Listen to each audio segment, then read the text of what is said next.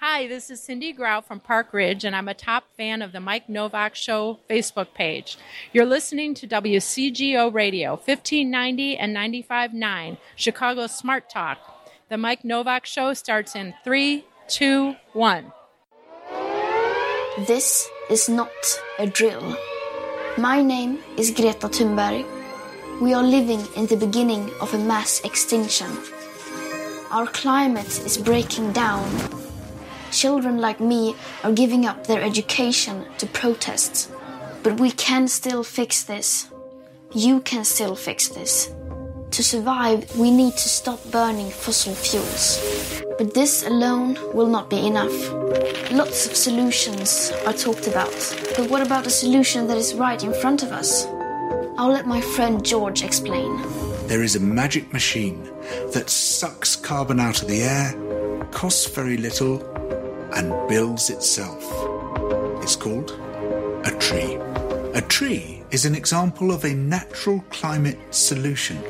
Mangroves, peat bogs, jungles, marshes, seabeds, kelp forests, swamps, coral reefs, they take carbon out of the air and lock it away. Nature is a tool we can use to repair our broken climate. These natural climate solutions could make a massive difference. Pretty cool, right? But only if we also leave fossil fuels in the ground.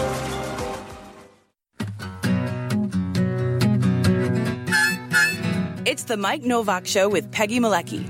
Green, gardening, and environment radio. Flavored with a dash of humor. Welcome to intelligent, irreverent talk about plants and the planet they grow on. Your questions, comments, and participation are always welcome at 877-711-5611. Good planets are hard to find. Temperate zones and tropic climes. And true currents and thriving seas. Wind blowing through breathing trees. Strong ozone and safe sunshine. Well, good planets are hard to find.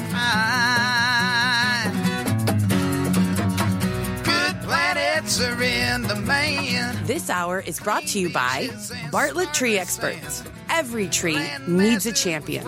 Go to bartlett.com. Jet streams, perfect air. And here they are, Peggy Malecki and Mike Novak. Well, good planets are in demand. Right.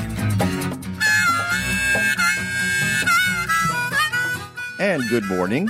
Good Welcome morning. to the show. Let's do this. Oh, I feel so much better. The dingers are back. The dingers are... Wow, I am... Okay, I may change headsets, but I sound real bassy here. I don't know how it is. A little bassy here, too. Yeah, it just seems real bassy. Well, it's kind of a foggy, rainy morning outside. Talk amongst yourselves. I'm going to just grab the one here. I got the spare. And, He's got the spare. We always carry a spare set of headsets. Yeah, doesn't everybody? Of course. And how is it that we went from August to November and just skipped the month of October? That'll be back tomorrow for a day and a half. Okay. And then a high of 50-something next week, later in the week. I've got the other ones. Let's try these. Any better? Oh, that's much better. Woohoo! I don't know what this is. Get these out of here. Throw this headset. Yikes. Hey, we could raffle them off. Anybody want some headsets? Oh, get it out of here. All right. Hey, folks, you heard the beginning of the show, which was Greta Thunberg. And, of course, she pronounces it very differently because she's Swedish. Greta Thunberg. Greta. Something like that. Speaking...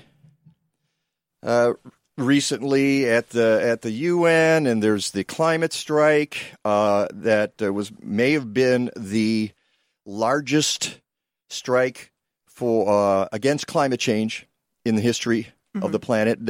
Some estimates 4 million people worldwide, and I look at that and I think, let's see, 7 billion. That's it. 4 million, yeah, it really. But that's still good. But that's still the largest one. That is still good. And there was another smaller one this past Friday. They should have, I guess they need to have them every Friday. Mm-hmm. Is that how that's going to work now? I have a feeling it may in some areas. Climate strike every Friday. And there's another big one scheduled for November. I'd have to look up the date, though. All right, good. Now, the question is it good enough? Is anyone listening? That is the topic of today's show with a guy who's been named Guy, who's been. Thank you. See, and that's why we have. That's why we have the dingers. That's why we have the dingers. How many seconds was that? 90.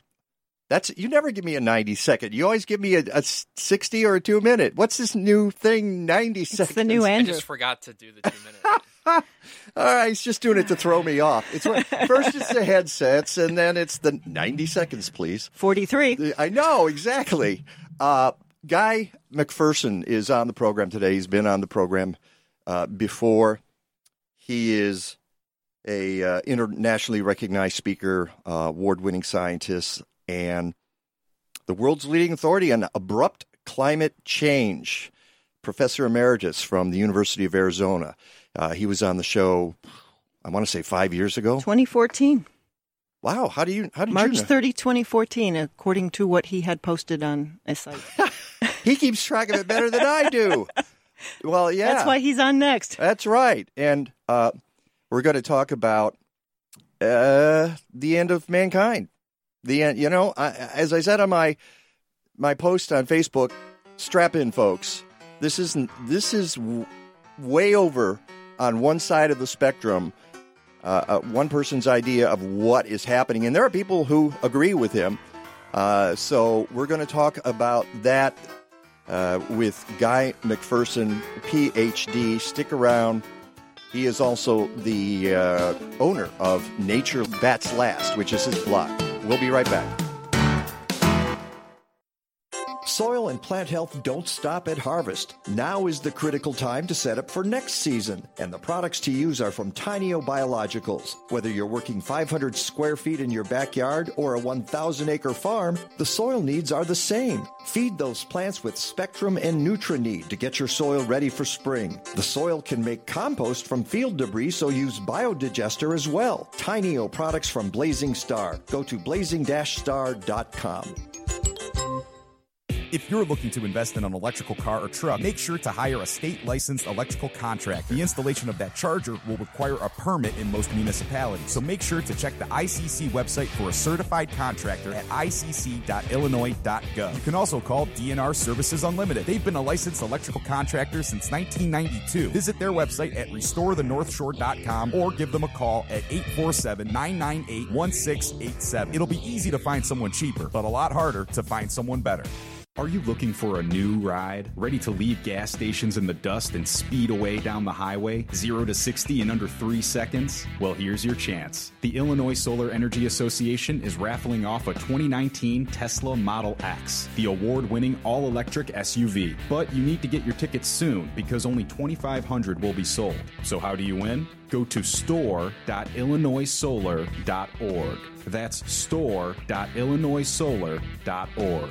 Buy one raffle ticket for $100 or the 4-pack for $300. All raffle proceeds will fully benefit the Illinois Solar Energy Association, a nonprofit working to advance solar energy development throughout the state of Illinois. The winner will be drawn at the ISEA member meeting on December 5th, 2019. Anyone in the continental U.S. is eligible to win, and you don't even need to be present at the drawing to claim your prize. So get your tickets, the rules, and all the other small print details at illinoissolar.org today.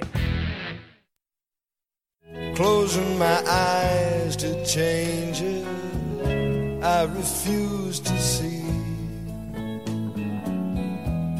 The bigger the fool, the harder the fall.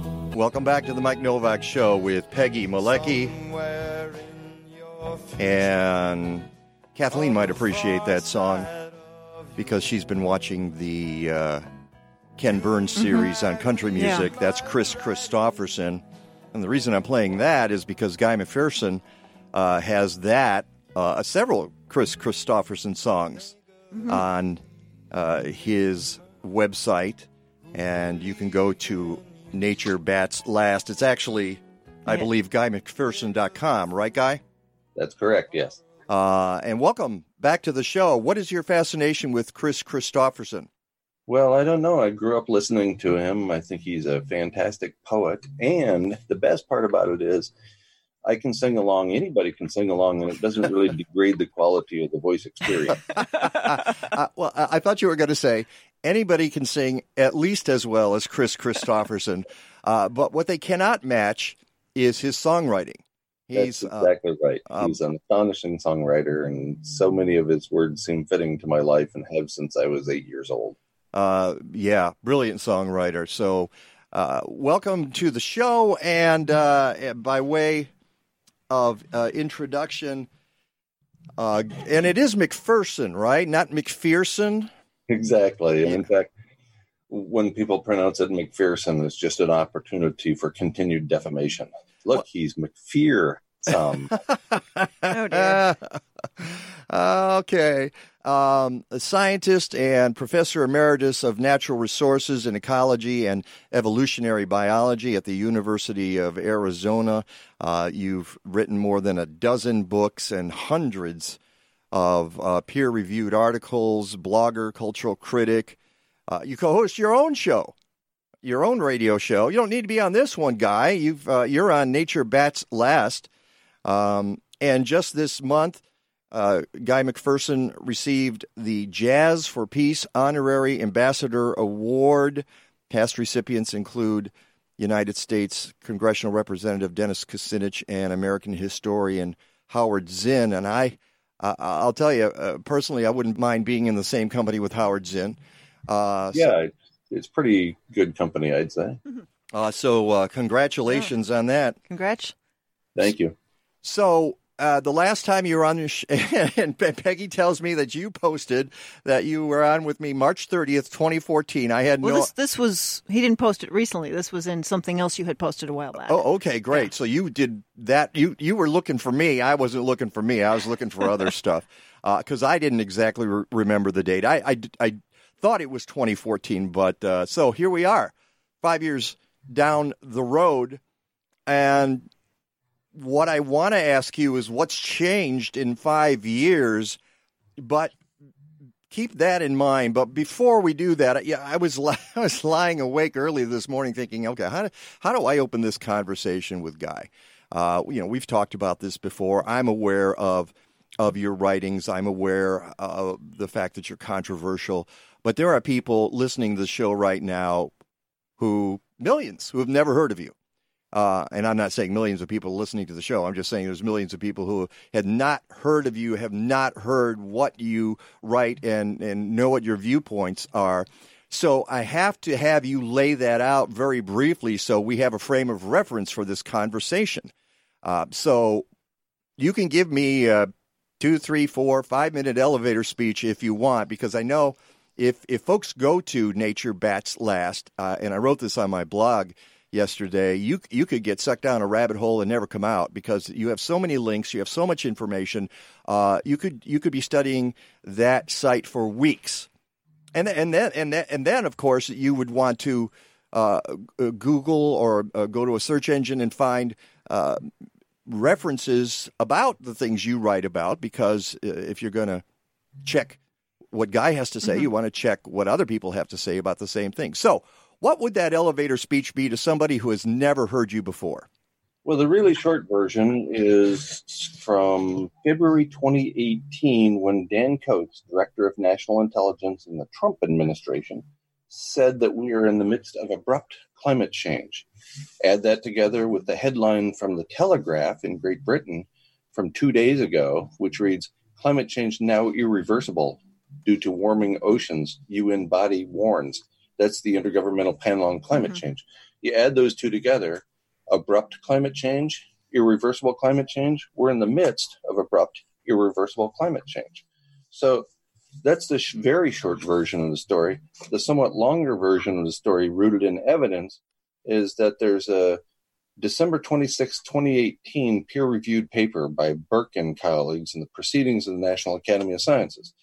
It relies upon the IPCC's representative concentration pathways, which have repeatedly proven too conservative when compared to actual changes. And that paper concludes we're headed for a Pliocene climate as early as 2030. So that's how rapidly we are warming the planet given this set of living arrangements. Civilization is a heat engine based on the laws of thermodynamics.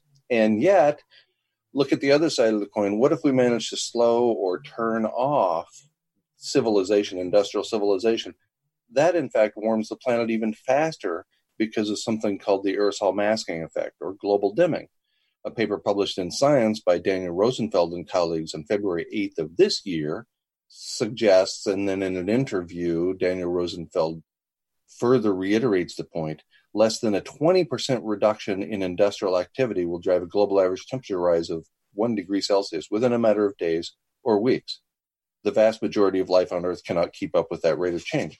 So we're warming the planet with this set of living arrangements, industrial civilization, whatever you want to call it, and slowing this set of living arrangements heats the planet even faster. It's the doomed if you are, doomed if you do, doomed if you don't scenario, basically. Okay. End the show, everybody. Good night. Turn out the lights.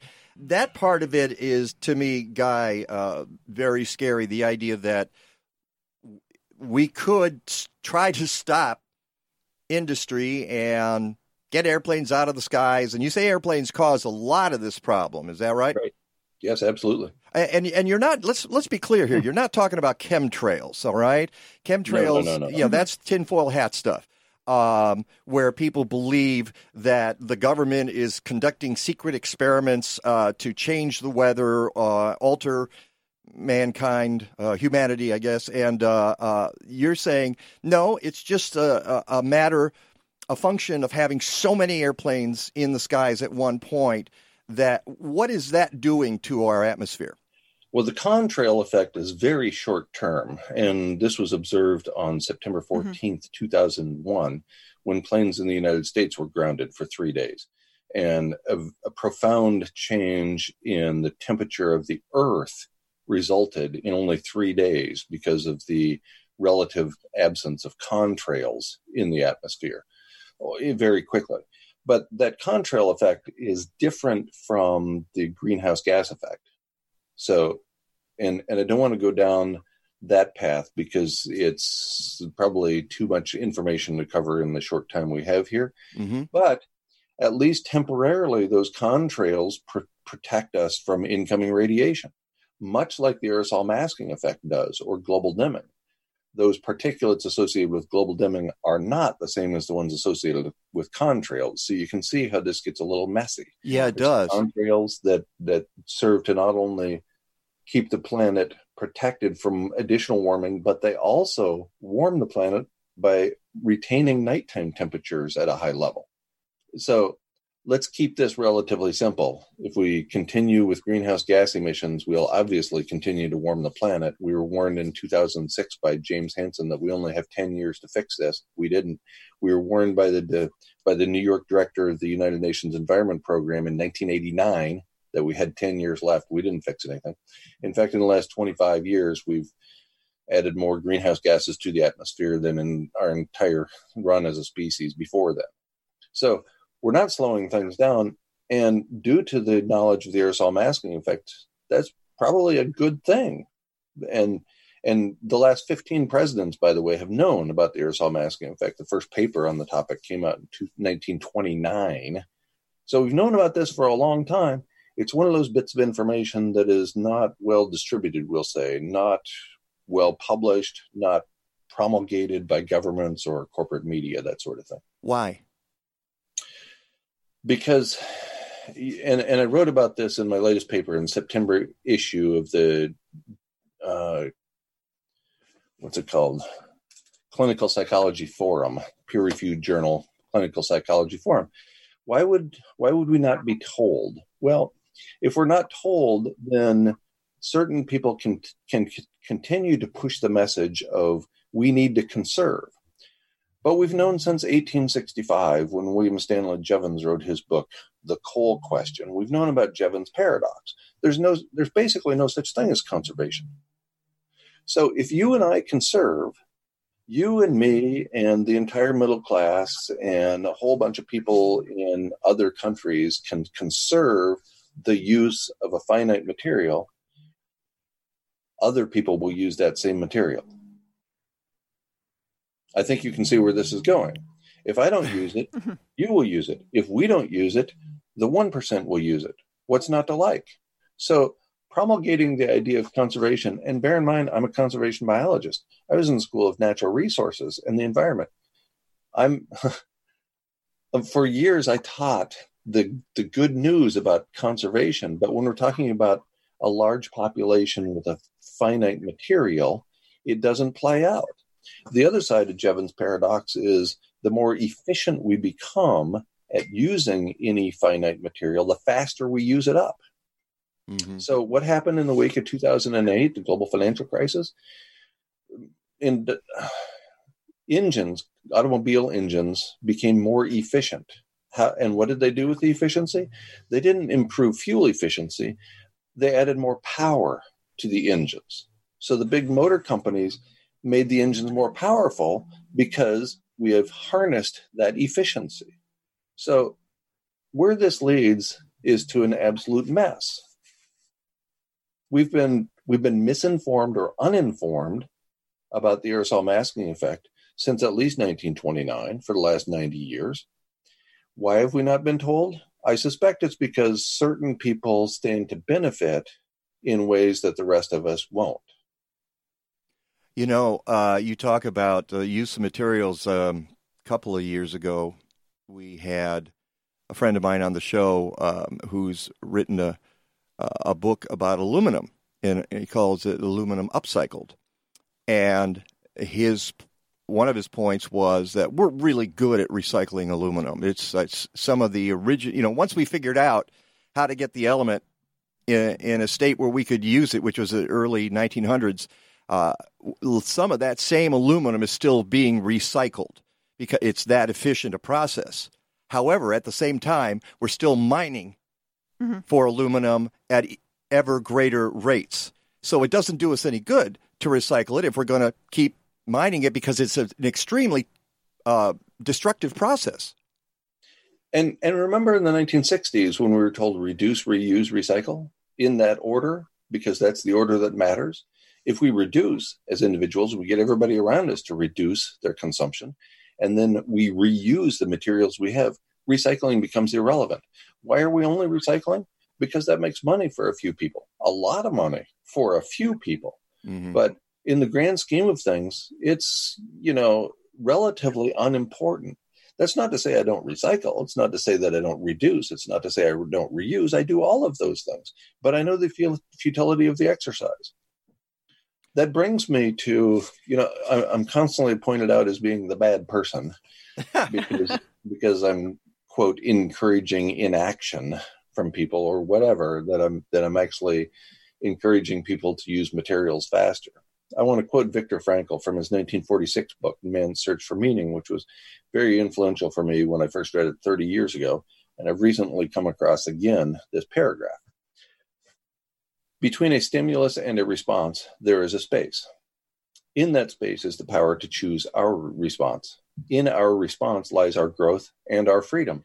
The last of human freedoms is to choose one's attitude in any set of circumstances. I'm providing the stimulus here. You and I, Mike, and also Peggy, are providing the stimulus. It's the stimulus. We're providing this information to people. Between the stimulus and the response, what might be viewed in some cases as a knee-jerk reaction, is a space. I would encourage people to not use the knee-jerk reaction. In that space is the power to choose our response. Think about it. How are you going to respond? I'm merely presenting evidence here published in the peer-reviewed literature. In our response lies our growth and our freedom. The last of human freedoms is to choose one's attitude in any set of circumstances. I would say we have something else going on too. Mm-hmm. We get to choose our actions, not just our attitudes in the face of this information. How are you going to act now that now that it's been confirmed, something you knew since you were 11, that you were given a terminal diagnosis at birth? Really good point. And that takes us to what it is that you believe, which is that we've crashed through all of the stop signs, and we're at the point of no return, and we'd better figure out how to deal with it. In fact, you put an argument for hospice it's time to pursue hospice as a planet, is what you say, and you said that in a speech several months ago. You've got 60 seconds. We'll break for a short time and then get right back. But briefly, how would you explain living life in hospice? Yeah, in my May 2019 article in Clinical Psychology Forum, again, the peer-reviewed journal article, I point out how we might pursue hospice, planetary hospice. And basically it comes down to this. What do people do when they're in hospice? They tell the truth. They tell every version of the truth. They complete relationships in their lives. If I'm going to die in a month or 6 months or a year, I'm not going to lie to you anymore. I'm going to tell you I love you. I'm going to seek your forgiveness, and so on. Okay, we'll be right back with Guy McPherson. Soil and plant health don't stop at harvest. Now is the critical time to set up for next season. And the products to use are from Tineo Biologicals. Whether you're working 500 square feet in your backyard or a 1,000-acre farm, the soil needs are the same. Feed those plants with Spectrum and Nutri-Need to get your soil ready for spring. Go to blazing-star.com. The soil can make compost from field debris, so use Biodigester as well. Tineo products from Blazing Star. Go to blazing-star.com. If you love to landscape with trees and you haven't been to Rich's Fox Willow Pines in Woodstock, you've missed out on their collection of unique conifers and rare deciduous trees. Unfortunately, after 31 years in business, they're closing their doors at the end of 2019. So now is the time to take advantage of 40% off for container trees and 30% off in-ground trees. There's still a good supply of pines, spruces, firs, hemlocks, junipers, yews, and the deciduous larches, bald cypresses, and dawn redwoods. Many of the cultivars are dwarf in form or have unusual shapes, such as weeping, mounding, columnar, or angular. Like I said, these are not your grandfather's conifers. If you've been to the Shedd Aquarium, the Lincoln Park Conservatory, or the Chicago Botanic Garden, you've seen some of these fantastic trees. Go to Rich's Fox Willow Pines for more information. Follow them on Facebook and sign up for the e-newsletter. Every hard rock and wreck on the highway, every heartbroken rule of the road, every true thing we wrote on the wind is still singing. Love is the last thing to go. Welcome back to the Mike Novak Show with Peggy Malecki, another Chris Christopherson song, again, that I found on the website Nature Bats Last. As I said on my blog, if you get all the way to the bottom, you don't have to believe everything Guy says. You don't have to understand it. You probably won't. I'm not a scientist. I don't understand everything. I think it's worth reading. I think it's worth getting into your brain, given that this is a point of view you don't hear that often. All right, you hear the climate change skeptics. They're out there. You hear the middle of the roaders. They're out there. You don't hear this very often, which is we're screwed. And we need to address that somehow. And the way that Guy McPherson does is, as you say in your site, love. It's live a good, full life. Do what you can right now, knowing how that's going to play out. Yeah, and the difficult part for me and most other people is living with urgency in light of the terminal diagnosis we were given at birth and continuing to live with urgency. Because it's exhausting. Yeah. If you have something you call a bucket list, if you have relationships you want to complete, if you want to apologize to somebody and seek forgiveness, and you ratchet that up to every relationship in your life, if you want to tell those people that you love them and now is the time to say goodbye. I've been doing this for 16 years, 17 years or so, and it's exhausting. It was Homer in the Iliad who wrote, "Any moment might be your last." And he was writing about how spectacular it is to be humans and have any moment may be your last. And he pointed out before then that the gods envy us because they have to do it every day. And having done it every day for the last 17 years, I promise you it's exhausting. It's also very fulfilling. It's also gratifying to go into the world and acknowledge that I might never be able to take out the garbage again. I might never be able to do the laundry again. We view those as mundane tasks, and they are, but there's also some beauty in them. How many people in the history of the world have ever had a washing machine, for example, to wash their clothes? How many people in the history of the world have ever had a garbage can? You just put your garbage in there, and then it magically disappears 3 days later when this big truck comes along and hauls it away. You know, that's part of our problem, Guy. All right. As you know, there's no such thing as a way.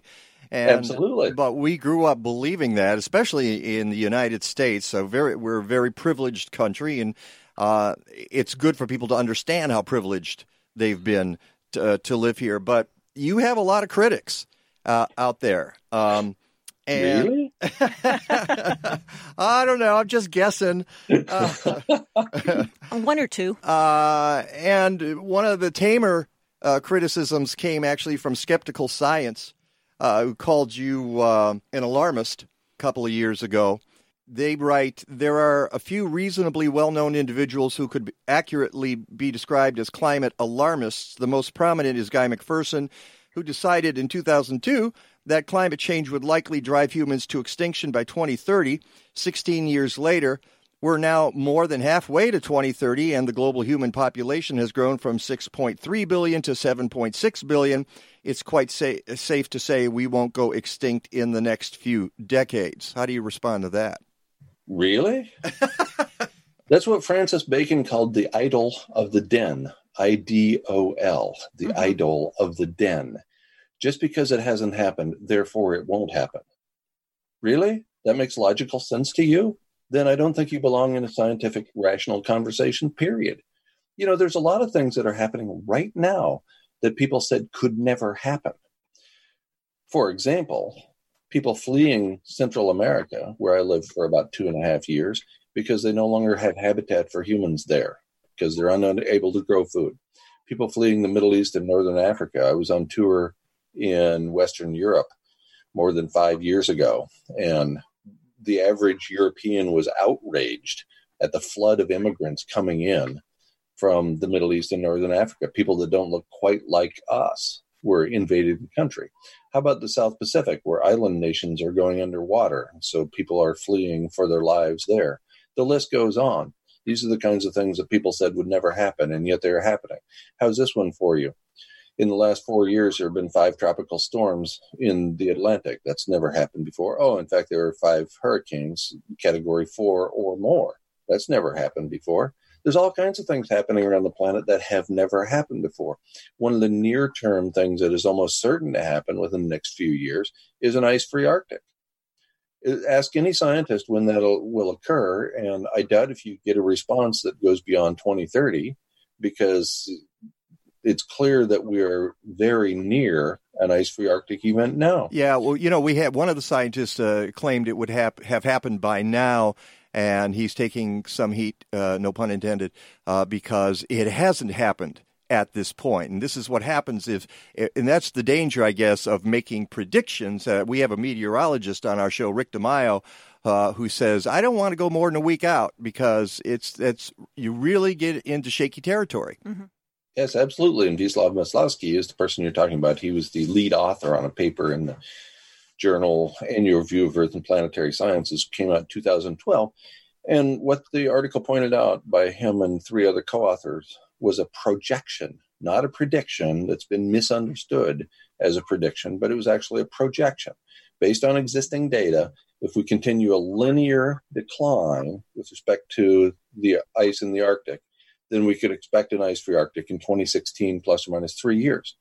So they were just projecting based on the information they had, which at the time only went up to 2007. And so I had a conversation with Maslowski a few months ago, and he pointed out that we have better tools now. And so they don't predict an ice-free Arctic to occur within that time frame, including 2019, which is the last of the 7 years that would have fit into that time frame. Mm-hmm. But we also need to recognize that the research by Natalia Zhukova and colleagues pointing to a tremendous release of methane from the Arctic is not dependent upon an ice-free Arctic. And that's clearly underway. You look at the methane in the atmosphere, it's gone exponential. So there's a bunch of different pieces that, to me, add up to an overheated planet. Roughly 410 parts per million carbon dioxide in the atmosphere, 2.5 times as much methane in the atmosphere as we had at the beginning of the Industrial Revolution. That methane is being spewed by the permafrost, terrestrial permafrost, and also from the Arctic Ocean. There's all kinds of factors that have contributed to overheating the planet and will continue to do so. And I don't see much information out there about how to cool the planet. We're the hottest planet ever experienced by Homo sapiens, and we don't know how to cool the planet. That's a serious problem. And as you mentioned, methane is a huge part of that. It's not just carbon dioxide. And you mentioned methane in the context of feedback loops. Well, would you like to explain that to folks who might not understand that concept?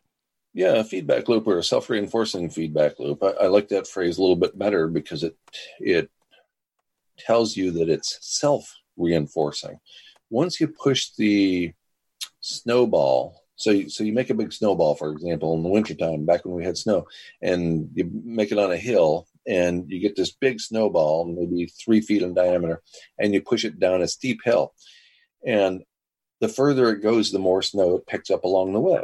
The more snow it picks up along the way, the more inertia, the more momentum it has to continue going down the hill. All you had to do was push it. All we had to do was push it with respect to the climate system. And we did. And now the system has taken over itself.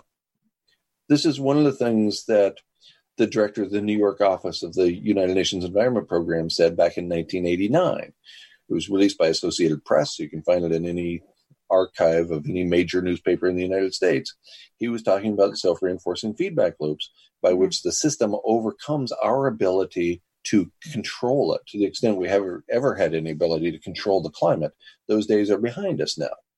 You look at the Intergovernmental Panel on climate change and other political forces as slow-moving, obviously, and timid, cautious, way too cautious. What can be done, if anything? And I know this is it's an odd question to ask, given you've already said we should go into hospice. Is there anything that can be done? Oh, yes. Not at the level of society, not at the level of government. Of course not. We have begun the process that is irreversible. We are in the midst of abrupt, irreversible climate change. There is nothing to be done about that to slow, stop, or reverse abrupt, irreversible climate change. However, we can live. There's a lot of people in this world who are going to die without ever having experienced what they wanted to do with their lives. There's a lot of people who are alive, but we look at them and it doesn't seem like they're living to me and to you, or at least not living fully, because they're trapped on a treadmill. Mm-hmm. They show up to work every day and they continue that work, and the bars that they are building, the bars that they are putting up to build their own cage, are the expectations of others. Why did I go to work all those years at an ungodly hour in the morning to stay until an ungodly hour at night? Because that was the expectation of society. That's what professors do. They're influencing young minds. They're teaching during the day and conducting research in the morning and at night. And this is the expectation that is had of what professors shall do. And so I did. And I don't think most of us realize that we are living our lives according to the expectations of others. Almost nobody would admit that. But if you think about the treadmill you've built for yourself, or maybe that society has built for you, there's probably a pretty good likelihood that you're not in complete control of what you're doing every day. Right. So, there's even a paper that's come out since most of the criticism launched my way. This paper was published the 13th of November, 2018. It was by a couple of biologists named Strona and Bradshaw. And the title is Co-Extinctions Annihilate Planetary Life During Extreme Environmental Change. And the extreme environmental change is 5 or 6 degrees Celsius. Well, we're almost certainly headed there with an ice-free Arctic, for example. If we destroy all life on Earth, I'd say there's a pretty good chance that includes most of us, too. Most humans are alive, some a lot more than others, obviously. But if we destroy all life on Earth, we're not going to have human beings on this planet. And so that's my message, that's my warning that I've been sounding for a long time. Increasingly, my message has the support of the peer-reviewed literature. And we need to take a break. All right. We will be back with Guy McPherson. It's the Mike Novak Show with Peggy Malecki. City Grange, Chicago's newest and most unique garden center, wants to remove all barriers to your gardening success. How? By providing organic heirloom plants for your kitchen garden, pollinator-friendly natives and annuals, container planting to go. They deliver the plants, you put them in. Who does that? Classes for adults and kids, special events, and more. They even have complimentary valet parking on weekends. 5500 Northwestern Avenue at Catalpa, citygrange.com. Learn, shop, blossom. I'm meteorologist Rick DeMaio. Bringing a lot of social science into climate change is really important. People who teach climate change now, you have to really get into how it's affecting people, how it's affecting the ability for people to cope, how it's affecting the ability of people to adapt or to mitigate. Stick around for some more insight into weather and climate and how it might be affecting you, your lives, and your garden. On WCGO 1590, Chicago's Smart Talk. Hey, this is Peggy. When I speak at local events, people often ask me, aren't you the Peggy in Natural Awakenings ads? And that makes me happy because it reminds me that Chicagoans want to lead healthier lives. And Natural Awakenings magazine helps them do just that. Natural Awakenings is the greenest, healthiest magazine in the Chicago area. Each month, we bring you the latest information about health and wellness, complementary medicine, fitness and exercise, raising healthy kids, and even keeping your pets healthy. You'll find articles about healthy homes, too, including gardening, energy efficiency, and green living. And if you love good food, you'll always find tasty recipes and healthy cooking hints. And check out our monthly calendar. It's full of events to keep you connected. Natural Awakenings is available in more than 1,100 locations throughout the city, as well as suburban Cook, Lake, and McHenry counties. And it's free. Or visit us at nachicago.com. Natural Awakenings. Feel good, live simply, laugh more.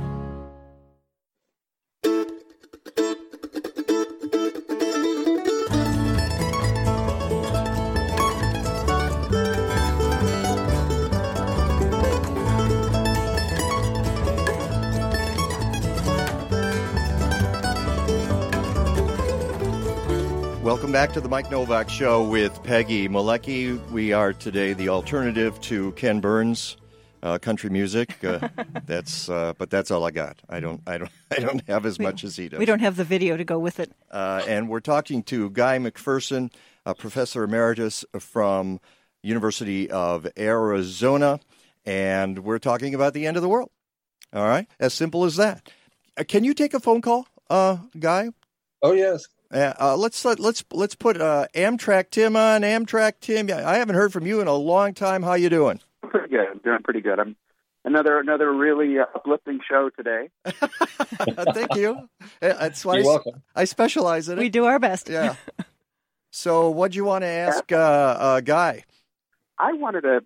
In the thorium nuclear conferences, they've been talking a lot about the idea of running about 900 thorium-based nuclear reactors and doing nothing but removing CO2 from the atmosphere. Literally, it's all they do. I'm wondering if he believes if we switch to a thorium nuclear sort of energy system, could we remove enough CO2 from the atmosphere to get ourselves to a stable situation? And I will mention that Tim has talked to me over the years about thorium nuclear energy, so I continue to kind of keep an eye on that. I've often wondered if, Tim, this is, you don't have to answer this, but I've often wondered if it's so effective, why isn't the world gravitating to it right now?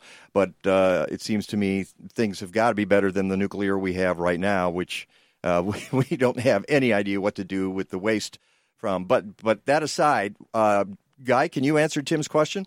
Yes, I think that's a great idea. Had we implemented it 40 or 50 years ago, it might have delayed abrupt, irreversible climate change. But we've begun that process now.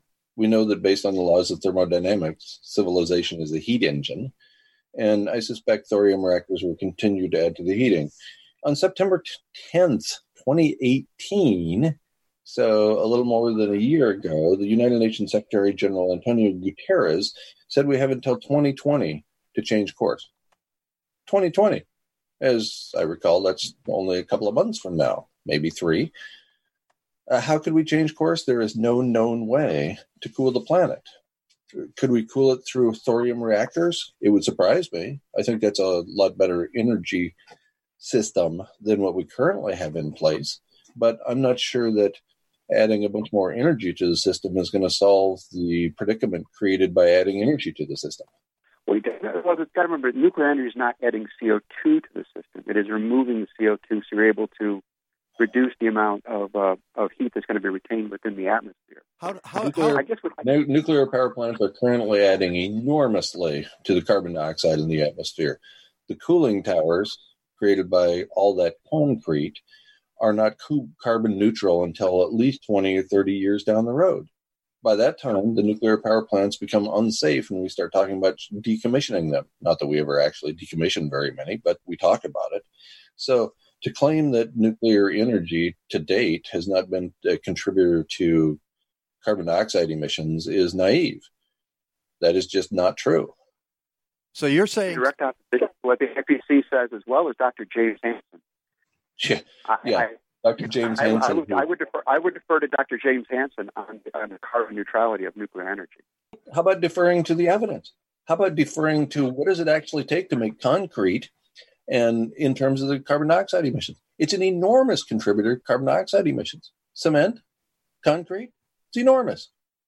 All right, we're going to leave it at that because I want to wrap this up. Tim, I appreciate the phone call. Let's move on to wrap this up because one of the things I did want to get to is when I announced I was going to have you on the show, I had some people warn me that this might be playing with fire. 5 years ago when I talked, I didn't feel that way at all, and it's interesting to hear it. But you engender a lot of passion, both positive and negative. That's got to be part of what makes it hard to do this every single day, I would guess. Of course. Had I a non-existent choice, I would go back 20 years in time and not pursue the path I've been on. I've had very little impact on very few people. Promulgating this message has essentially destroyed my very privileged life. I have been defamed, betrayed, plagiarized, probably as much as anybody in modern history. None of these things are happy for me. None of these things brings me joy. If I had an opportunity to wind back the clock, I would do what everybody else does, including James Hansen, by the way, which is to lie. Lie by omission of the aerosol masking effect. Lie by omission of 6 dozen self-reinforcing feedback loops. Lie by omission about 410 parts per million being the most dangerous position we've ever been on. Lie by omission about being at least 1.7 degrees Celsius above the 1750 baseline, instead promoting the idea that we're around 1 degrees above the 1750 baseline. So, there's all kinds of things I would do differently had I to do it over again. But now that I'm here, now that I'm telling the full truth, that puts me in the position of being increasingly willing to only speak the full truth, because you can't take away from me anything that hasn't already been taken away from me, period. Well, when I talked to you in 2014, you were living in Arizona, and you had basically given up on the comforts of life, as you say. You were defecating in a bucket. And then that, I was thinking at that time, if the earth is heating, why are you living in Arizona? But, and at the time you told me off air that it had been a mistake. And so you ended up moving to Belize, and then now you're in New York, right? Yeah. And all of these moves of mine were based on compromise. Every relationship that we're serious about is rooted in compromise. So I established the homestead in New Mexico because of a compromise with my wife at the time. By the time I had lived there 10 years after starting the process, I realized that because of the aerosol masking effect, because of the catastrophic meltdown of more than 400 nuclear power facilities around the planet, that there was no way out. So it's time to live. Thus the move to Belize. And the move here is based on familial issues, mostly involving the near-term death of the family members of my partner. So these are the compromises we make. Would I rather be living someplace than in New York State? Yes, I absolutely would. But I do what I do out of love for the truth, out of love for human individuals. And if it shortens my life, so what? At least I'm living my principles. Would you say, and we only have a minute left, would you say in the past 5 years that more people have begun to agree with you or have gone the opposite way? It's difficult for me to say. I would say that the evidence certainly has become increasingly clear. There's an occasional person who is willing to agree with me in public, but only for a short time, because what happens next is not very kind to that person. We're going to leave it at that. I want to thank you so much for talking to us again. Guy McPherson, go to Nature Bats Last. You can search that on an engine or go to guymcpherson.com. Were you going to add something there, Peggy? OnlyLoveRemains.org is his other site. Right, OnlyLoveRemains.org.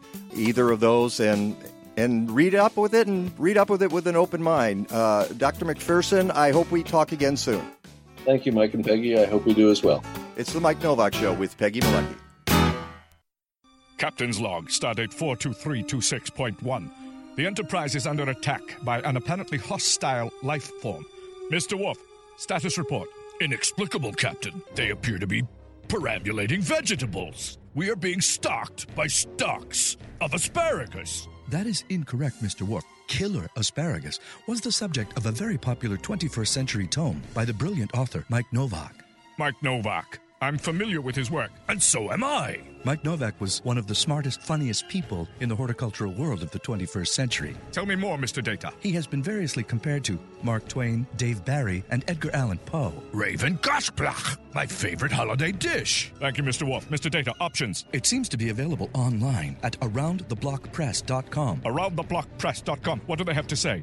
It appears that Mike Novak is a slapstick every gardener. I prefer my asparagus with a side of patach.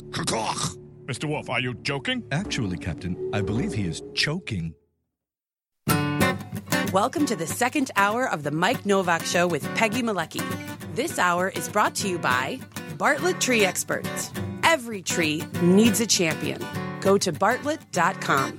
Here they are again, Peggy Malecki and Mike Novak. All I need is good food to eat and make me healthy, wealthy, wide awake. Lettuce, tomatoes, root and bacon. What about those sweet potatoes? All I need is good food to eat. All I need is good food to eat. All I need is good tools to make me music. Welcome back. Welcome. I got to tell you, I'm exhausted. I'm exhausted from that first hour. That was pretty intense. He is, and but calm. The reason I booked him on the show is it's a message that needs to be heard. Mm-hmm.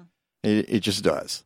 If you're gonna be honest about everything out there, and as I mentioned, talking to Guy McPherson, the climate change deniers get all the time in the world in various media, and the middle of the roaders get a lot of time as well. But there are very few people saying that, we're really past the point where we can do much, and we got to figure out what that means.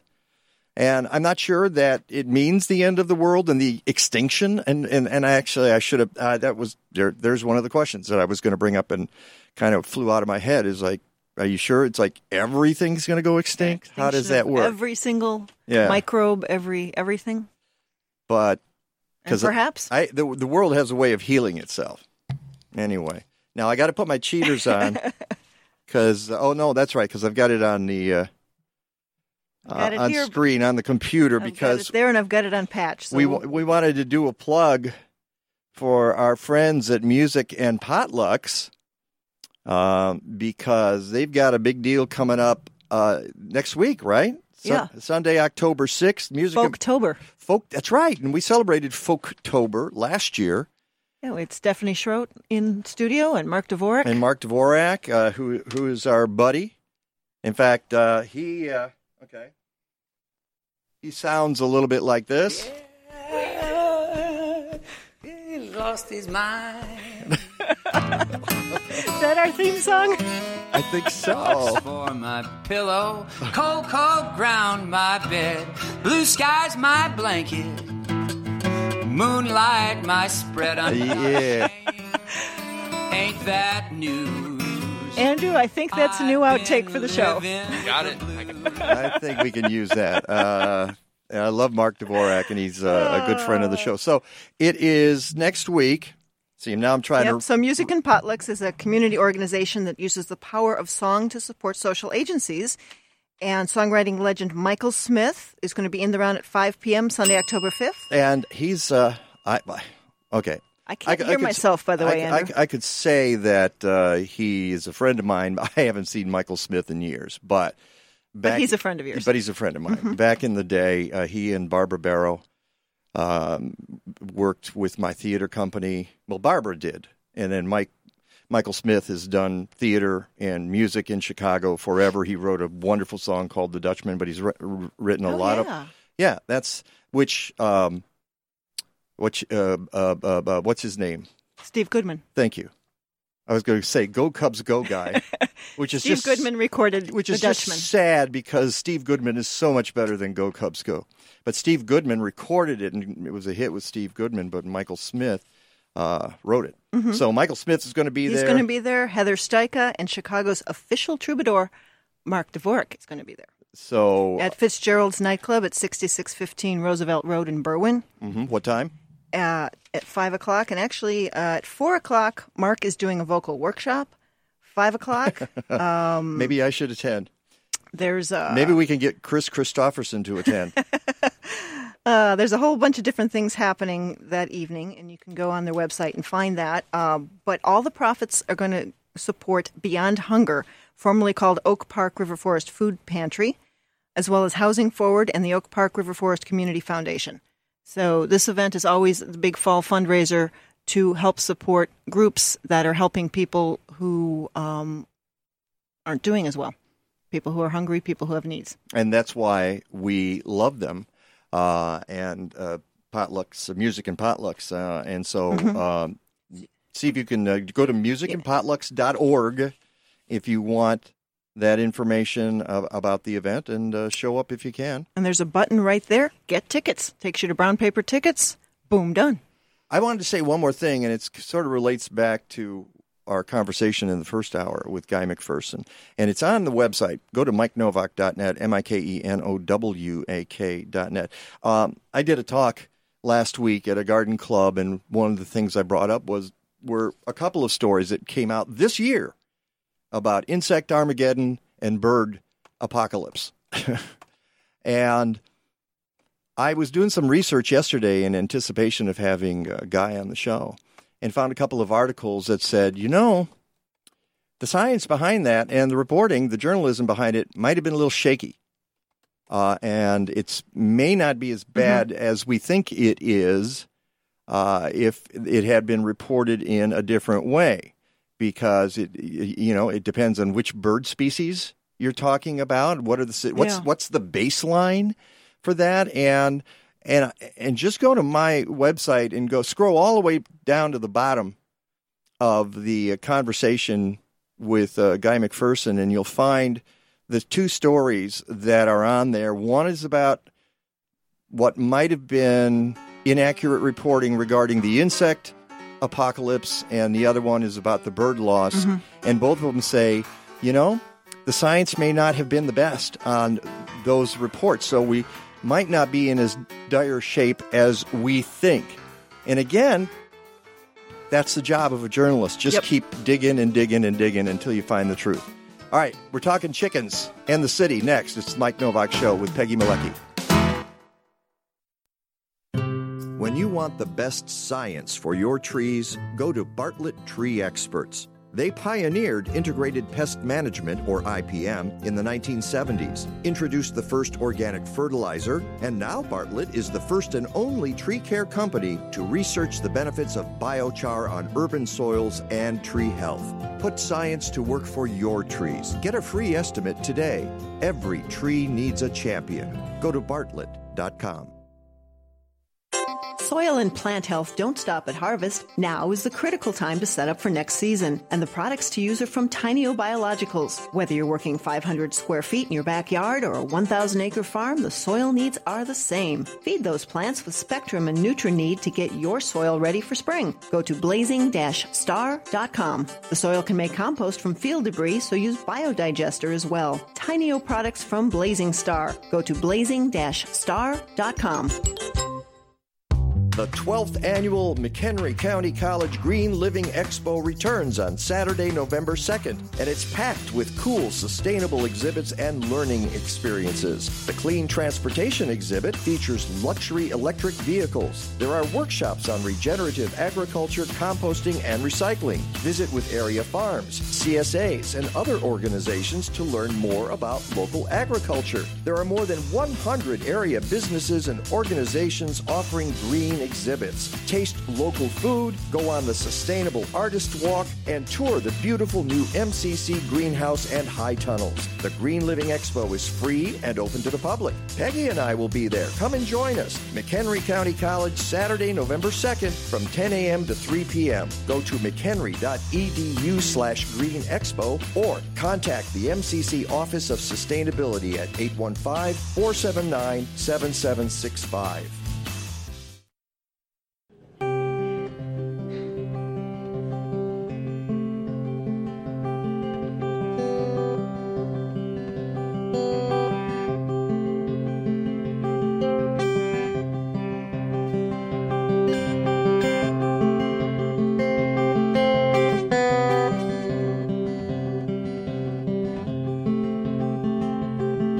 The Dutchman's not the kind of man to keep his thumb jammed in the dam that holds his dreams in.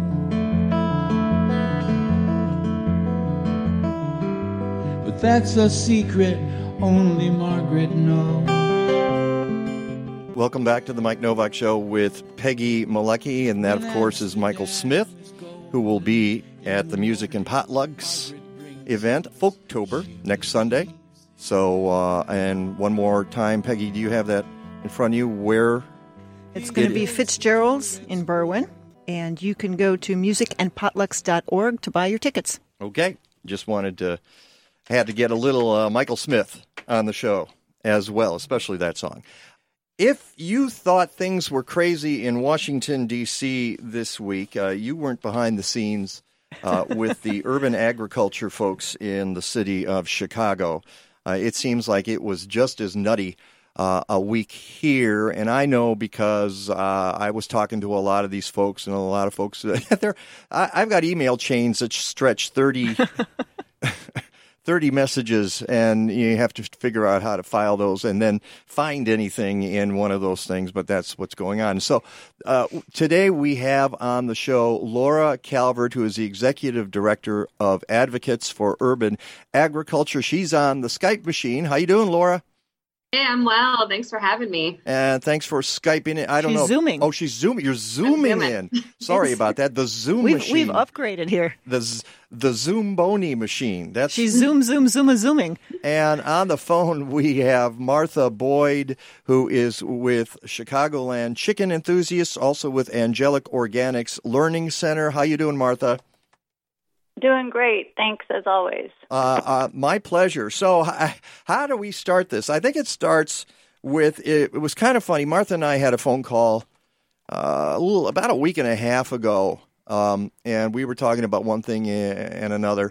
And I was talking about rumblings that there were going to be some changes in laws regarding livestock in the city of Chicago, and I remember very distinctly, Martha, you said, "Oh, we don't have to worry about that. I don't see anything on the horizon right now."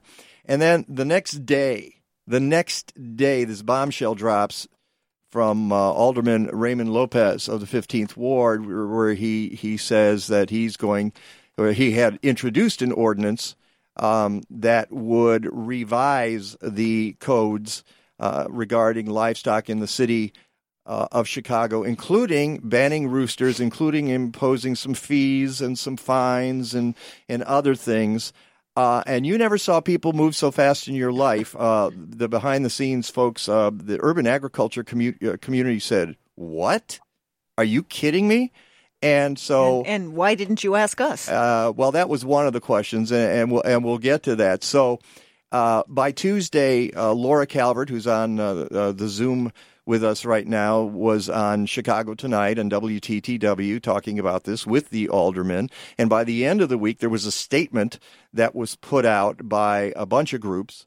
And you can find it at my website, MikeNovak.net, or you can go to Advocates for Urban Agriculture. You can go to other places and find the statement and an action link where you can write to your alderman. Obviously, you need to live in the city of Chicago. So we'll talk about all of that. So let's start with you, Laura. What was your initial reaction to the announcement by the alderman?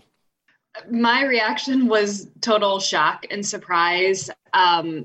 This ordinance feels like a solution that's in search of a problem. And, what's been going on or what we've been hearing from Alderman Lopez or Napolitano is some pretty, I think, isolated and rare events that I don't think create an overwhelming issue here in the city with livestock. Also, we were very surprised that no one was consulted on this ordinance. We have an extensive urban agriculture network here that's worked very collaboratively with the city of Chicago, and to see this ordinance kind of get pulled out of nowhere and introduced was surprising. And I think that's really a major point. It seems as if the ordinance, as you say, came out of nowhere, and the groups that have been working with the city for a decade or more, sitting down and discussing and revising laws and making them smarter and fairer, none of those groups were consulted on this. Correct. All right. So, yeah, it was a bit of a sucker punch. And so the groups, and you mentioned some of the issues of birds. You've seen some reporting, particularly in Block Club Chicago, about birds and other animals getting loose in the city. I went back and looked at the one from August 20th, Block Club reporting on that. And it was, the things they mentioned were the chickens that were rescued from a cockfighting outfit, which is like 100, but they didn't say that they did say they came from one building, but what happens is it gets conflated so that this is a problem because did you know in our ward, there were 100 chickens that got released? Yeah, they weren't just walking rescued down the street. It was one specific thing. That was one incident. And they talked about a horse, and then it turns out the owner of the horse brought it into the city to show to kids. I mean, there seemed to be the two goats that the owner had put there, on purpose. Right? There didn't. If you read the article closely, there didn't seem to be a problem at all, or at least not the kind they were talking about. But so, Martha, I want to get back to you because you and I sat down on Friday after you had a meeting with the city of Chicago. So part of the follow-up to this is that you're talking to the city. Can you tell me about that meeting and how you thought it went? Yeah, that meeting was initiated by Chicago Animal Care and Control because they have been working on this for a long time. And so they initiated the meeting, brought in some animal rescue groups, and then some urban agriculture and backyard livestock representatives. And we all sat around the table and talked about more of the issues and figuring out problem solving, any actual issues, and also background on what you said. We've all been working on these topics for a long time collaboratively, and we have a lot of information already prepared to share with the city, and those are the next steps for us. And you mentioned Chicago Animal Care and Control. Roo Crew is part of this meeting. What's the CAS? I'm blanking on the. What's that stand for? Chicago Animal Save. Right. Okay. Right. SAV. They've been working on the issue of, and we want to track down and understand more about the degree that there may be a problem of animals being released when people can't take care of them. But for the last 10 years or so that the Chicagoland chicken enthusiasts have existed as a network, we've worked, that group of people have worked really hard just to solve problems within the community of people that are keeping backyard livestock. And I really see that as the best approach, is to make sure that people get good information, are in communication with each other, and can intervene with each other. Because usually somebody who needs to give up an animal for whatever reason wants to do it responsibly and take good care of the animal. And so other folks are usually there to step right in and help them. And one of the things that happened just last weekend by coincidence, maybe it wasn't, I don't know, was your annual Windy City Coop and Eco Yard Tour. So I understand actually one alderman took advantage and came out to see on the ground how these animals are being cared for and treated in Chicago. Yeah, we've definitely had other aldermen out other years, but the timing of things was such that the alderman had already heard from a constituent about the livestock ordinance and was invited to come out and take a look at some sites on the tour, and he did. This was Alderman LaSpada in the first ward. And so for us, that's the best case scenario, is that people see it the way people actually do it in their yards, so that it's not just an anecdote and it's not sort of whatever their imaginations are concocting about what this looks like. Yeah, we can't let their imaginations in on this. So what were folks saying? And we'll get back to you in a second here, Laura. But Martha, what was the reaction of the chicken owners on the tour to the news that this ordinance was being proposed? People on the tour and in the networks overall are worried, a little panicky. Some people are like, that's why I live in Chicago. If this passes, I'm moving. There are people who love their animals, their pets, and or just considered members of the family even, and so they can't imagine just being told you have to get rid of them. That goes for the roosters as well as the hens. So yeah, a lot of people who are just ready to step up and talk to their alderman and do what they can to prevent the livestock ordinance from going through as it's proposed. Well, let's get into that for a second, the rooster question. That seems to be a focal point. That's a lightning rod for these kinds of discussions, because you hear people complain about roosters. But as I heard other people say during this past week, dogs are just as loud as roosters, and you don't hear people saying we need to ban dogs in the city. Or limit them or raise the license fees. Right. So do you see that as an issue, Laura? I think the ordinance causes more harm than it does good around that issue. I think, the real problem is that it's going to put these rooster rescues at risk for sheltering roosters or the farmed animals that this ordinance wants to propose. And we advocate for good practices around keeping roosters if the family so chooses. So, having a sound insulated coop, not letting the rooster out until 8 o'clock in the morning or later. And also just to remind folks that, dogs and roosters have the same decibel level with their noise. It's about 90 decibels. And so, if we really want to have a conversation around noise in the city, let it be comprehensive and include other noise issues like dogs barking and leaf blowers and car alarms. Yeah, car alarms. I like the leaf blower thing myself. I Yes. Can we do lawnmowers at 8 a.m. on a Saturday? Come on now. I'm trying to sleep. So one of the questions I had when I read it, has there been any discussion, even, you were saying how the rescue organizations would be compromised as well. Was there any mention from the alderman of they might be exempt? He has not mentioned that at all, not in the ordinance or when we were on Chicago Tonight. I think there's a lot of unintended consequences and contingencies that were not considered upon the development of the ordinance, which is frustrating. Yeah. And that, by the way, a lot of this information, and I hope, Ellie, you've had a chance to repost, she's nodding, on Facebook, the link. And she tweeted it. I posted it on my website, mikenovak.net, MikeNowak.net, and you can find the joint statement made by these groups. And by the way, the groups include Advocates for Urban Agriculture, Chicago Animal Save, Chicago Food Policy Action Council, Chicago Roo Crew, Chicagoland Chicken Enthusiasts, Home to Roost, Illinois Environmental Council, Urban Growers Collective. I believe we're adding the Humane Society of the United States to the list. You're nodding, Laura.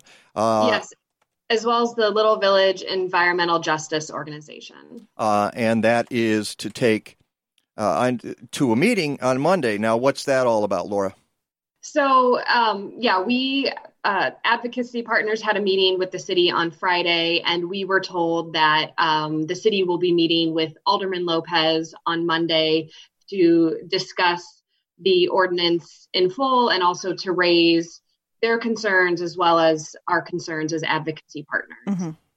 Okay. And some of what the it's not just, again, I want to emphasize, it's not just the roosters. That becomes a focal point, that becomes a lightning rod. But some of what would happen under the ordinance proposed by Alderman Lopez are it would require folks possessing fowl or livestock to obtain a livestock permit from the Commissioner of Health for $25 per animal, which must be renewed annually. If you got a lot of chickens, that's a lot of money. Mm-hmm. And the idea of some kind of regulation, and again, I heard this talk last week among the various folks involved in this, the stakeholders, if you will. Regulating is not a problem. It's let's regulate smart. Mm-hmm. Right, Laura? Yes, and let's, have a conversation first with the stakeholders. And I mean, we take a position overall that we find education to be far more effective than legislation. And, we want to, if we're introducing an ordinance, it should be solving a problem. And we need to identify really what the problem is here in the city of Chicago and then work collaboratively together to solve that in a way that doesn't, restrict families' right and freedom to raise their own food. And it's something that, as I mentioned earlier and we mentioned earlier, has been negotiated over a long time with the city. The idea of how we can do this in a safe but fair way. All right, we're going to take a short break here, and when we come back, we'll be back with Laura Calvert from Advocates for Urban Agriculture, Martha Boyd from Chicagoland Chicken Enthusiasts. It's the Mike Novak Show with Peggy Malecki. We're talking livestock.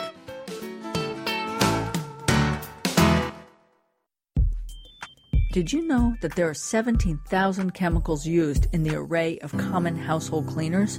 But only 30% of these are tested for side effects on human health and the environment. In a Green Diva Minute, you'll learn more and be on your way to living a deeper shade of green. The average household has 3 to 25 gallons of toxic materials in the house, most of which are cleaning products. When buying cleaning products, avoid anything that bears a poison label. Duh! But especially products that contain diethylene glycol, formaldehyde-based deodorizers, triclosan, phenols, petroleum solvents, perchloroethylene, and other hard-to-pronounce stuff. Check out sites like EWG.org, who have done the homework for you already. Or make your own. It's an easy, non-toxic solution. I'm Green Diva Meg. Find more useful Green Diva podcasts, videos, and of course, lots of low-stress ways to live a deeper shade of green at thegreendivas.com. Have you ever walked into a hair salon and been overwhelmed by the smell of chemicals? Well, that's never going to happen at Organic Roots Eco Salon. They use only the safest, most natural, professional hair products available to make sure you get great color results that last and won't harm the environment or you. Their salon products and services are free from ammonia, formaldehyde, and other toxins typically found in hair color, perms, and keratin smoothing treatments. Organic Roots also offers a complete menu of safe straightening treatments, including the non-toxic Magic Sleek and Cezanne keratin smoothing products that let you shampoo the same day. They even repurpose hair clippings, recycle product containers, and use LED lighting. Now that's green. Walk into 21st century hair care for women and men at Organic Roots Eco Salon, 3417 Dempster in Skokie. Book your appointment at organicrootsecosalon.com or call 847-423-2653. Health and beauty. You no longer have to sacrifice one for the other.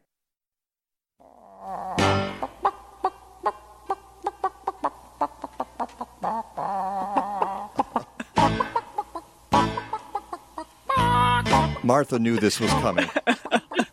And Laura's laughing. Extra points if you can name who that is, Laura. Ooh. Mm-hmm. Martha, do you know? Who sings it? I don't. Oh, okay. The Hen House 5 plus 2. Of course. The classic. It's a classic. All right. That's enough. And I just had to do that. It's and I'm glad. Earlier, you referenced my first crush, Mighty Mouse, earlier in your show. Oh, really? When did I talk about? Might have been the Mighty exciting. House. Oh, it was Mighty House, but you played it. But you played the Mighty Mouse. Oh yeah. It was one of the promos that we play on the station here. Yep, that's and that's of course about Mighty House Home Improvement Radio, which is on Saturday mornings from 7 to 10 right here on Chicago Smart Talk. 1590 WCGO. Ban that dog. That dog is too loud. All right. Have you got a bird or something, Laura, that you could also have contribute to the conversation? Sadly, no. All right. You guys hang on just a second. I have to ask folks if they've got a minute for their trees. Bartlett Tree Experts has some information on needle cast. If your conifer loses its needles by early to midsummer, they were cast off your tree.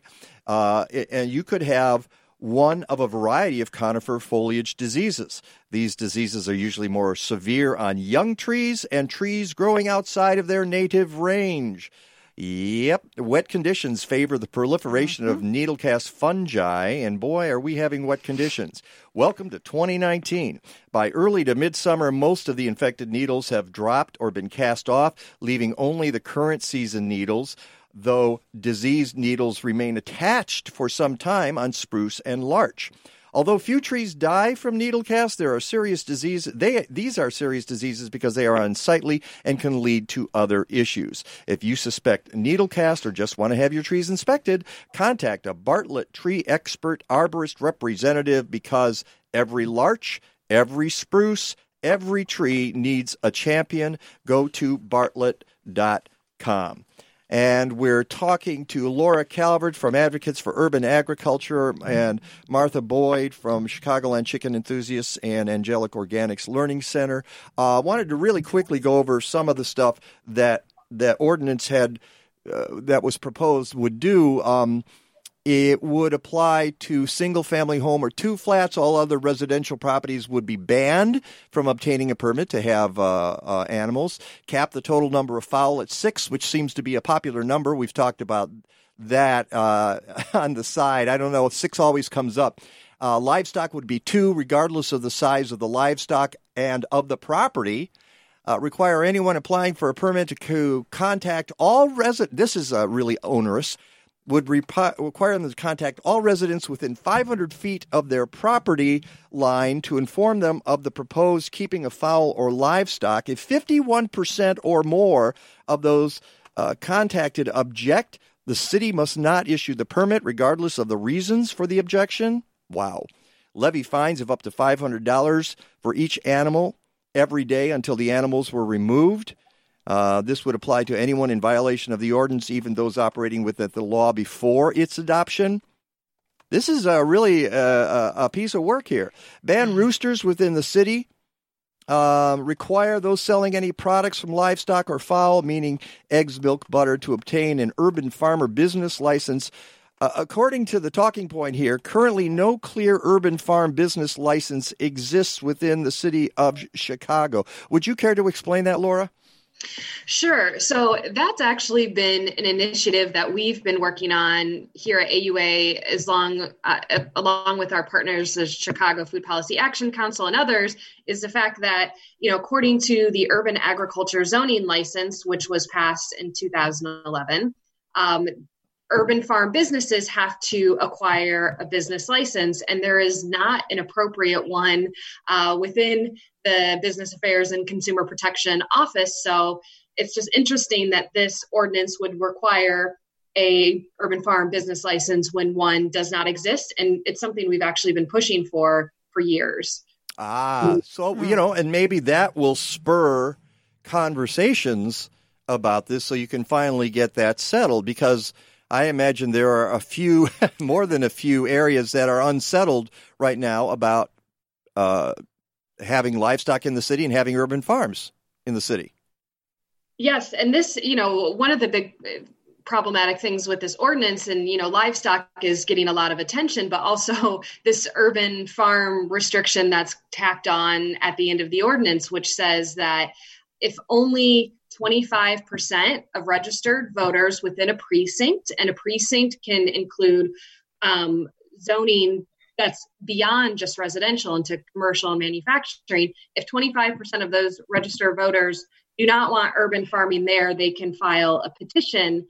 And we find that to be incredibly problematic, and that will threaten the entire urban farm community here in Chicago, both for those operations that are currently in existence and ones that are in the development phase. Wow. Okay. Let's get back real quick to whether we have a problem with animals being let loose in the city. It's something that Martha, you and I and some of the animal advocates we sat down with on Friday talked about. Let's clarify what happened with those 100 chickens in the ward, Lopez's ward, the 15th ward. That was basically a cockfighting operation that got broken up, right? It was, and I the details that I have are secondhand from Julia Magnus of the Chicago Roo Crew, Roo Crew. But I do want to emphasize it's an anomaly in this kind of situation. So many people are keeping backyard chickens without any kind of negative impact on the people around them. In fact, a lot of positive impacts educationally, eggs, friendliness, people getting to know each other. So I just want to emphasize that. But this particular instance was somebody who obviously wouldn't care what was on the books, because he had 114 roosters and some chickens as well, some hens as well, in pretty bad shape in one regular-sized yard.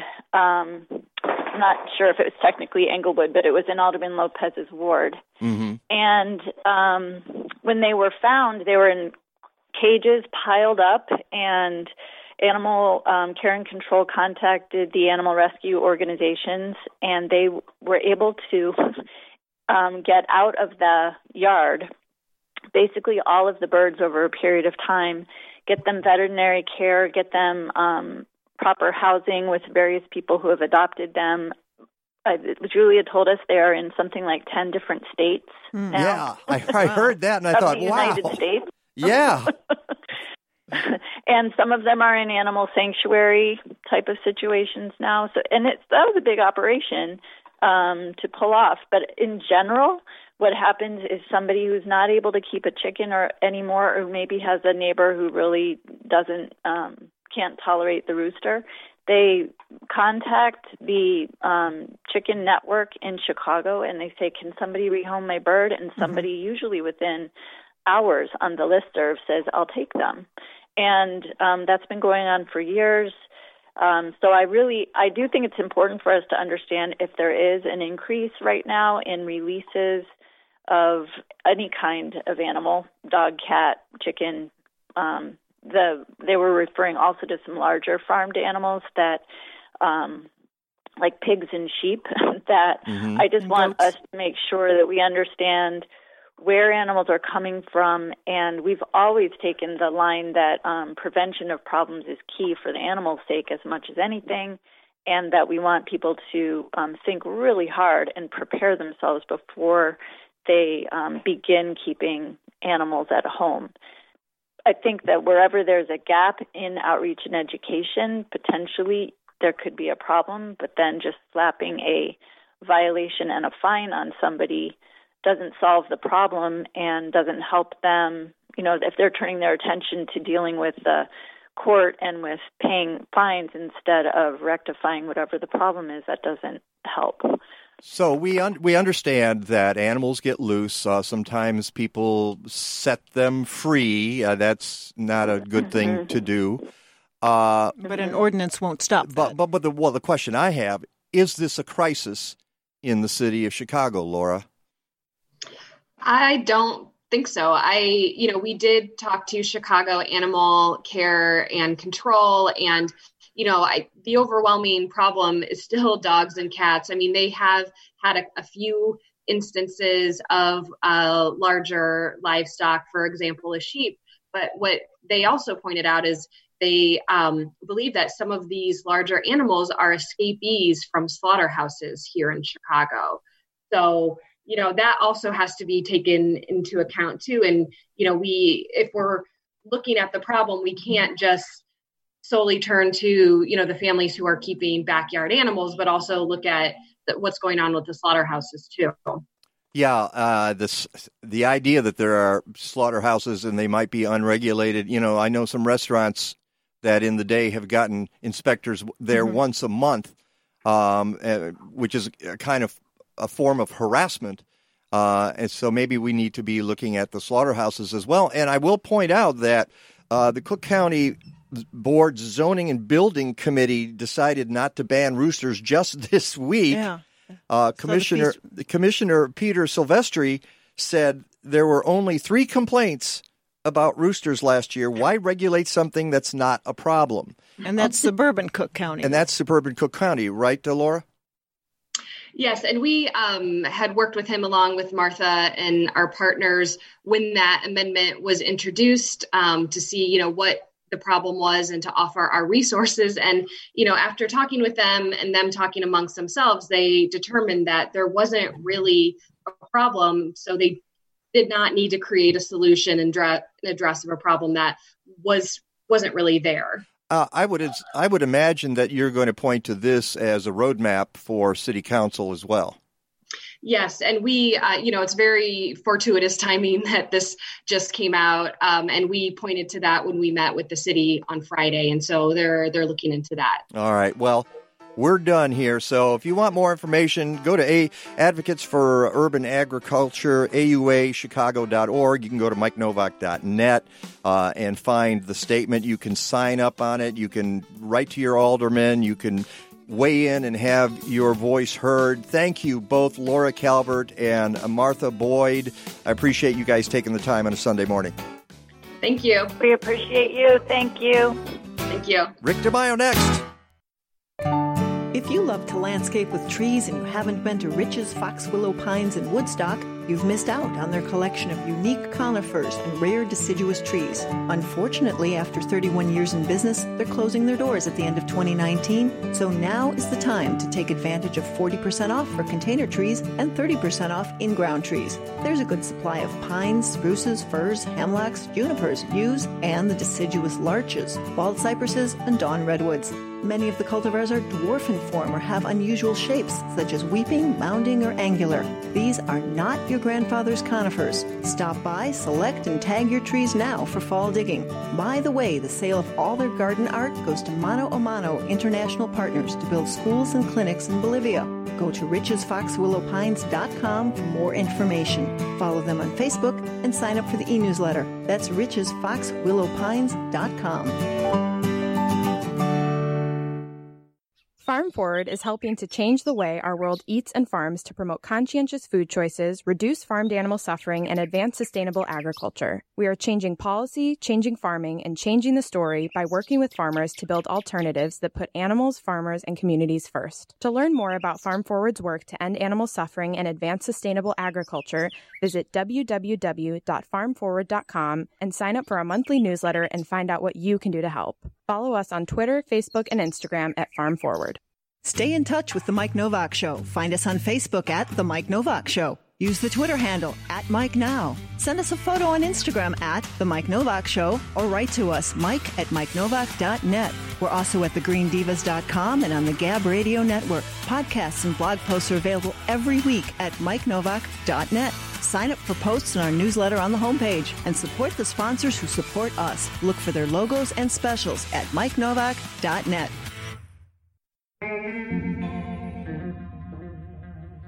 It keep raining and raining. Oh, tears from my eyes. Since you've been gone, all I do is cry. 6 inches of crying there, in Will County. Yep. That's crazy. All right, we're going to get to meteorologist Rick DeMaio in just a second. However, healthy soil makes for a healthy garden, yet many folks don't know what to do. Zhenwei Zhu from Loyola University, who's been on this show. This very show. We got to have him back on this show. Yes, we do. He's great. Well, guess what? He's at City Grange now to teach the basics of soil composition. Cool. What NPK really means and how it impacts your vegetable garden, what to expect from a soil test, and how to have your best garden ever. And City Grange is offering all of their soil products at 25% off for the attendees of this class, which is Thursday, October 10th from 2 to 3 p.m. at 5500 Northwestern Avenue in Chicago at City Grange. That's a class worth taking. This is a great time of year to learn about your soil. I think it's going to fill up fast, so you're going to want to sign up at citygrange.com. Learn, shop, blossom.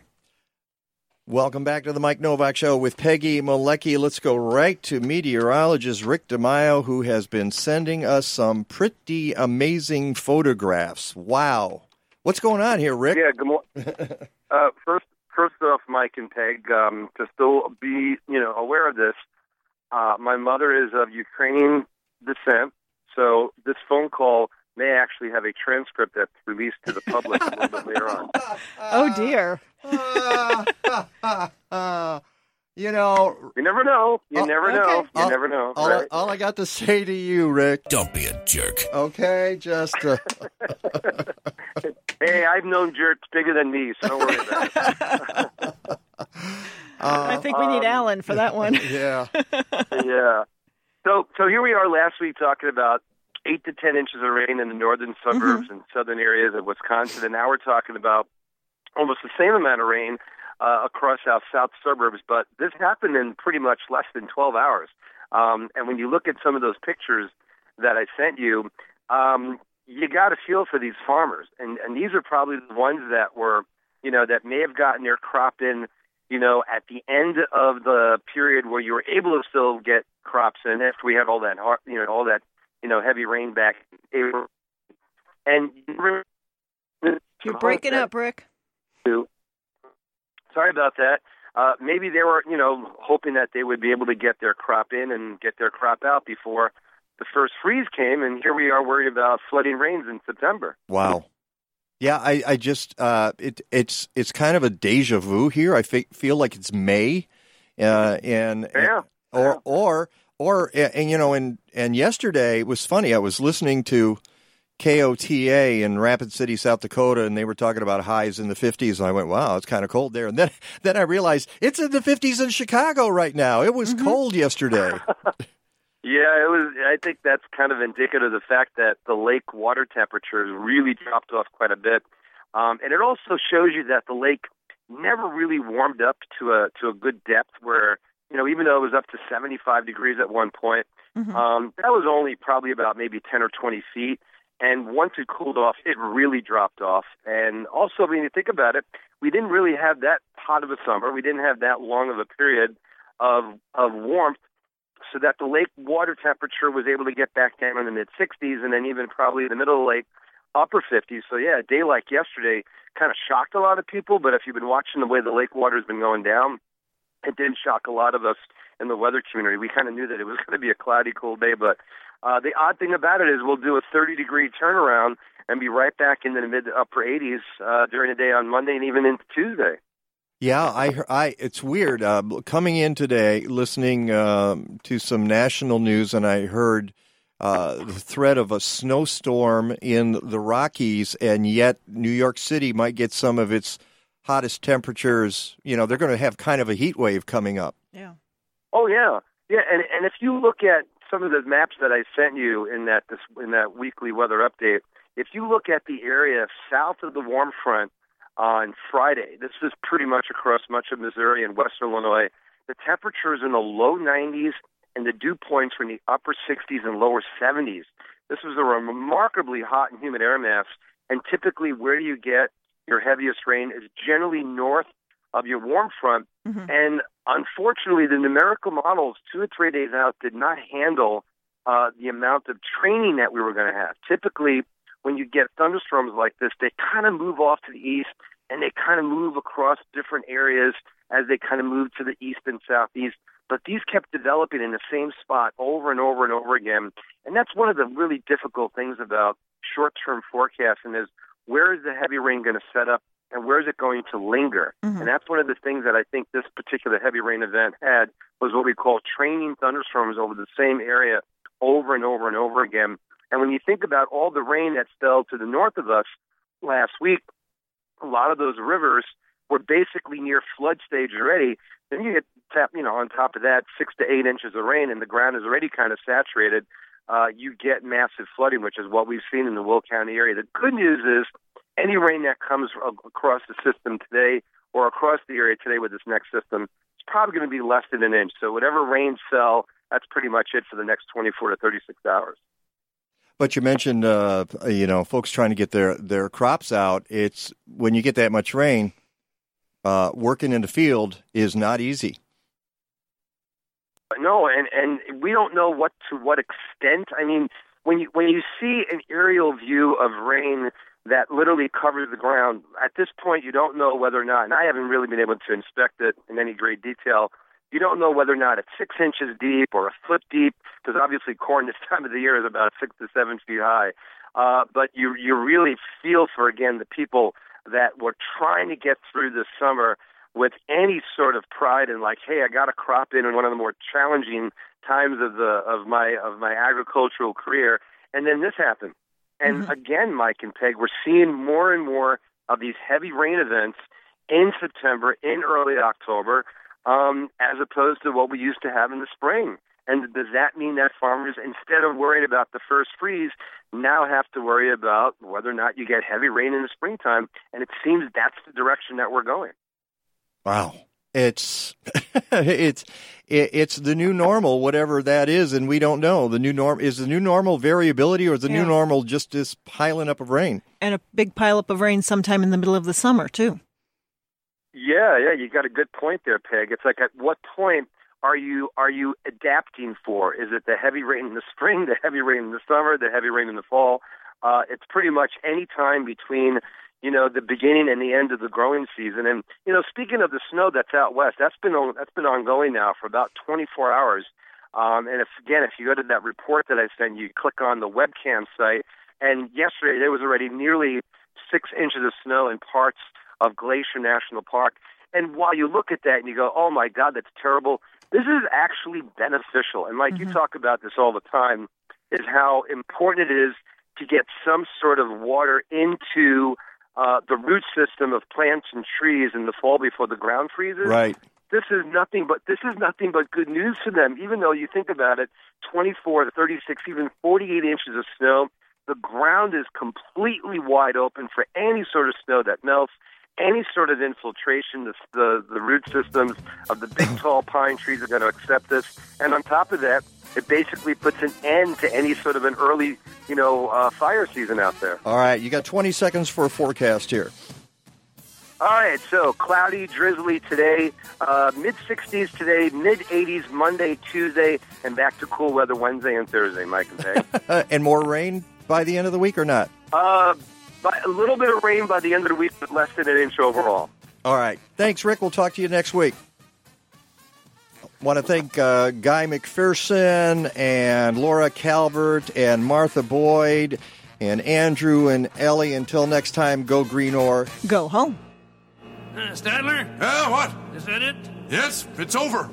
How'd you like it? I don't know. I slept through the whole thing. Well, you didn't miss much.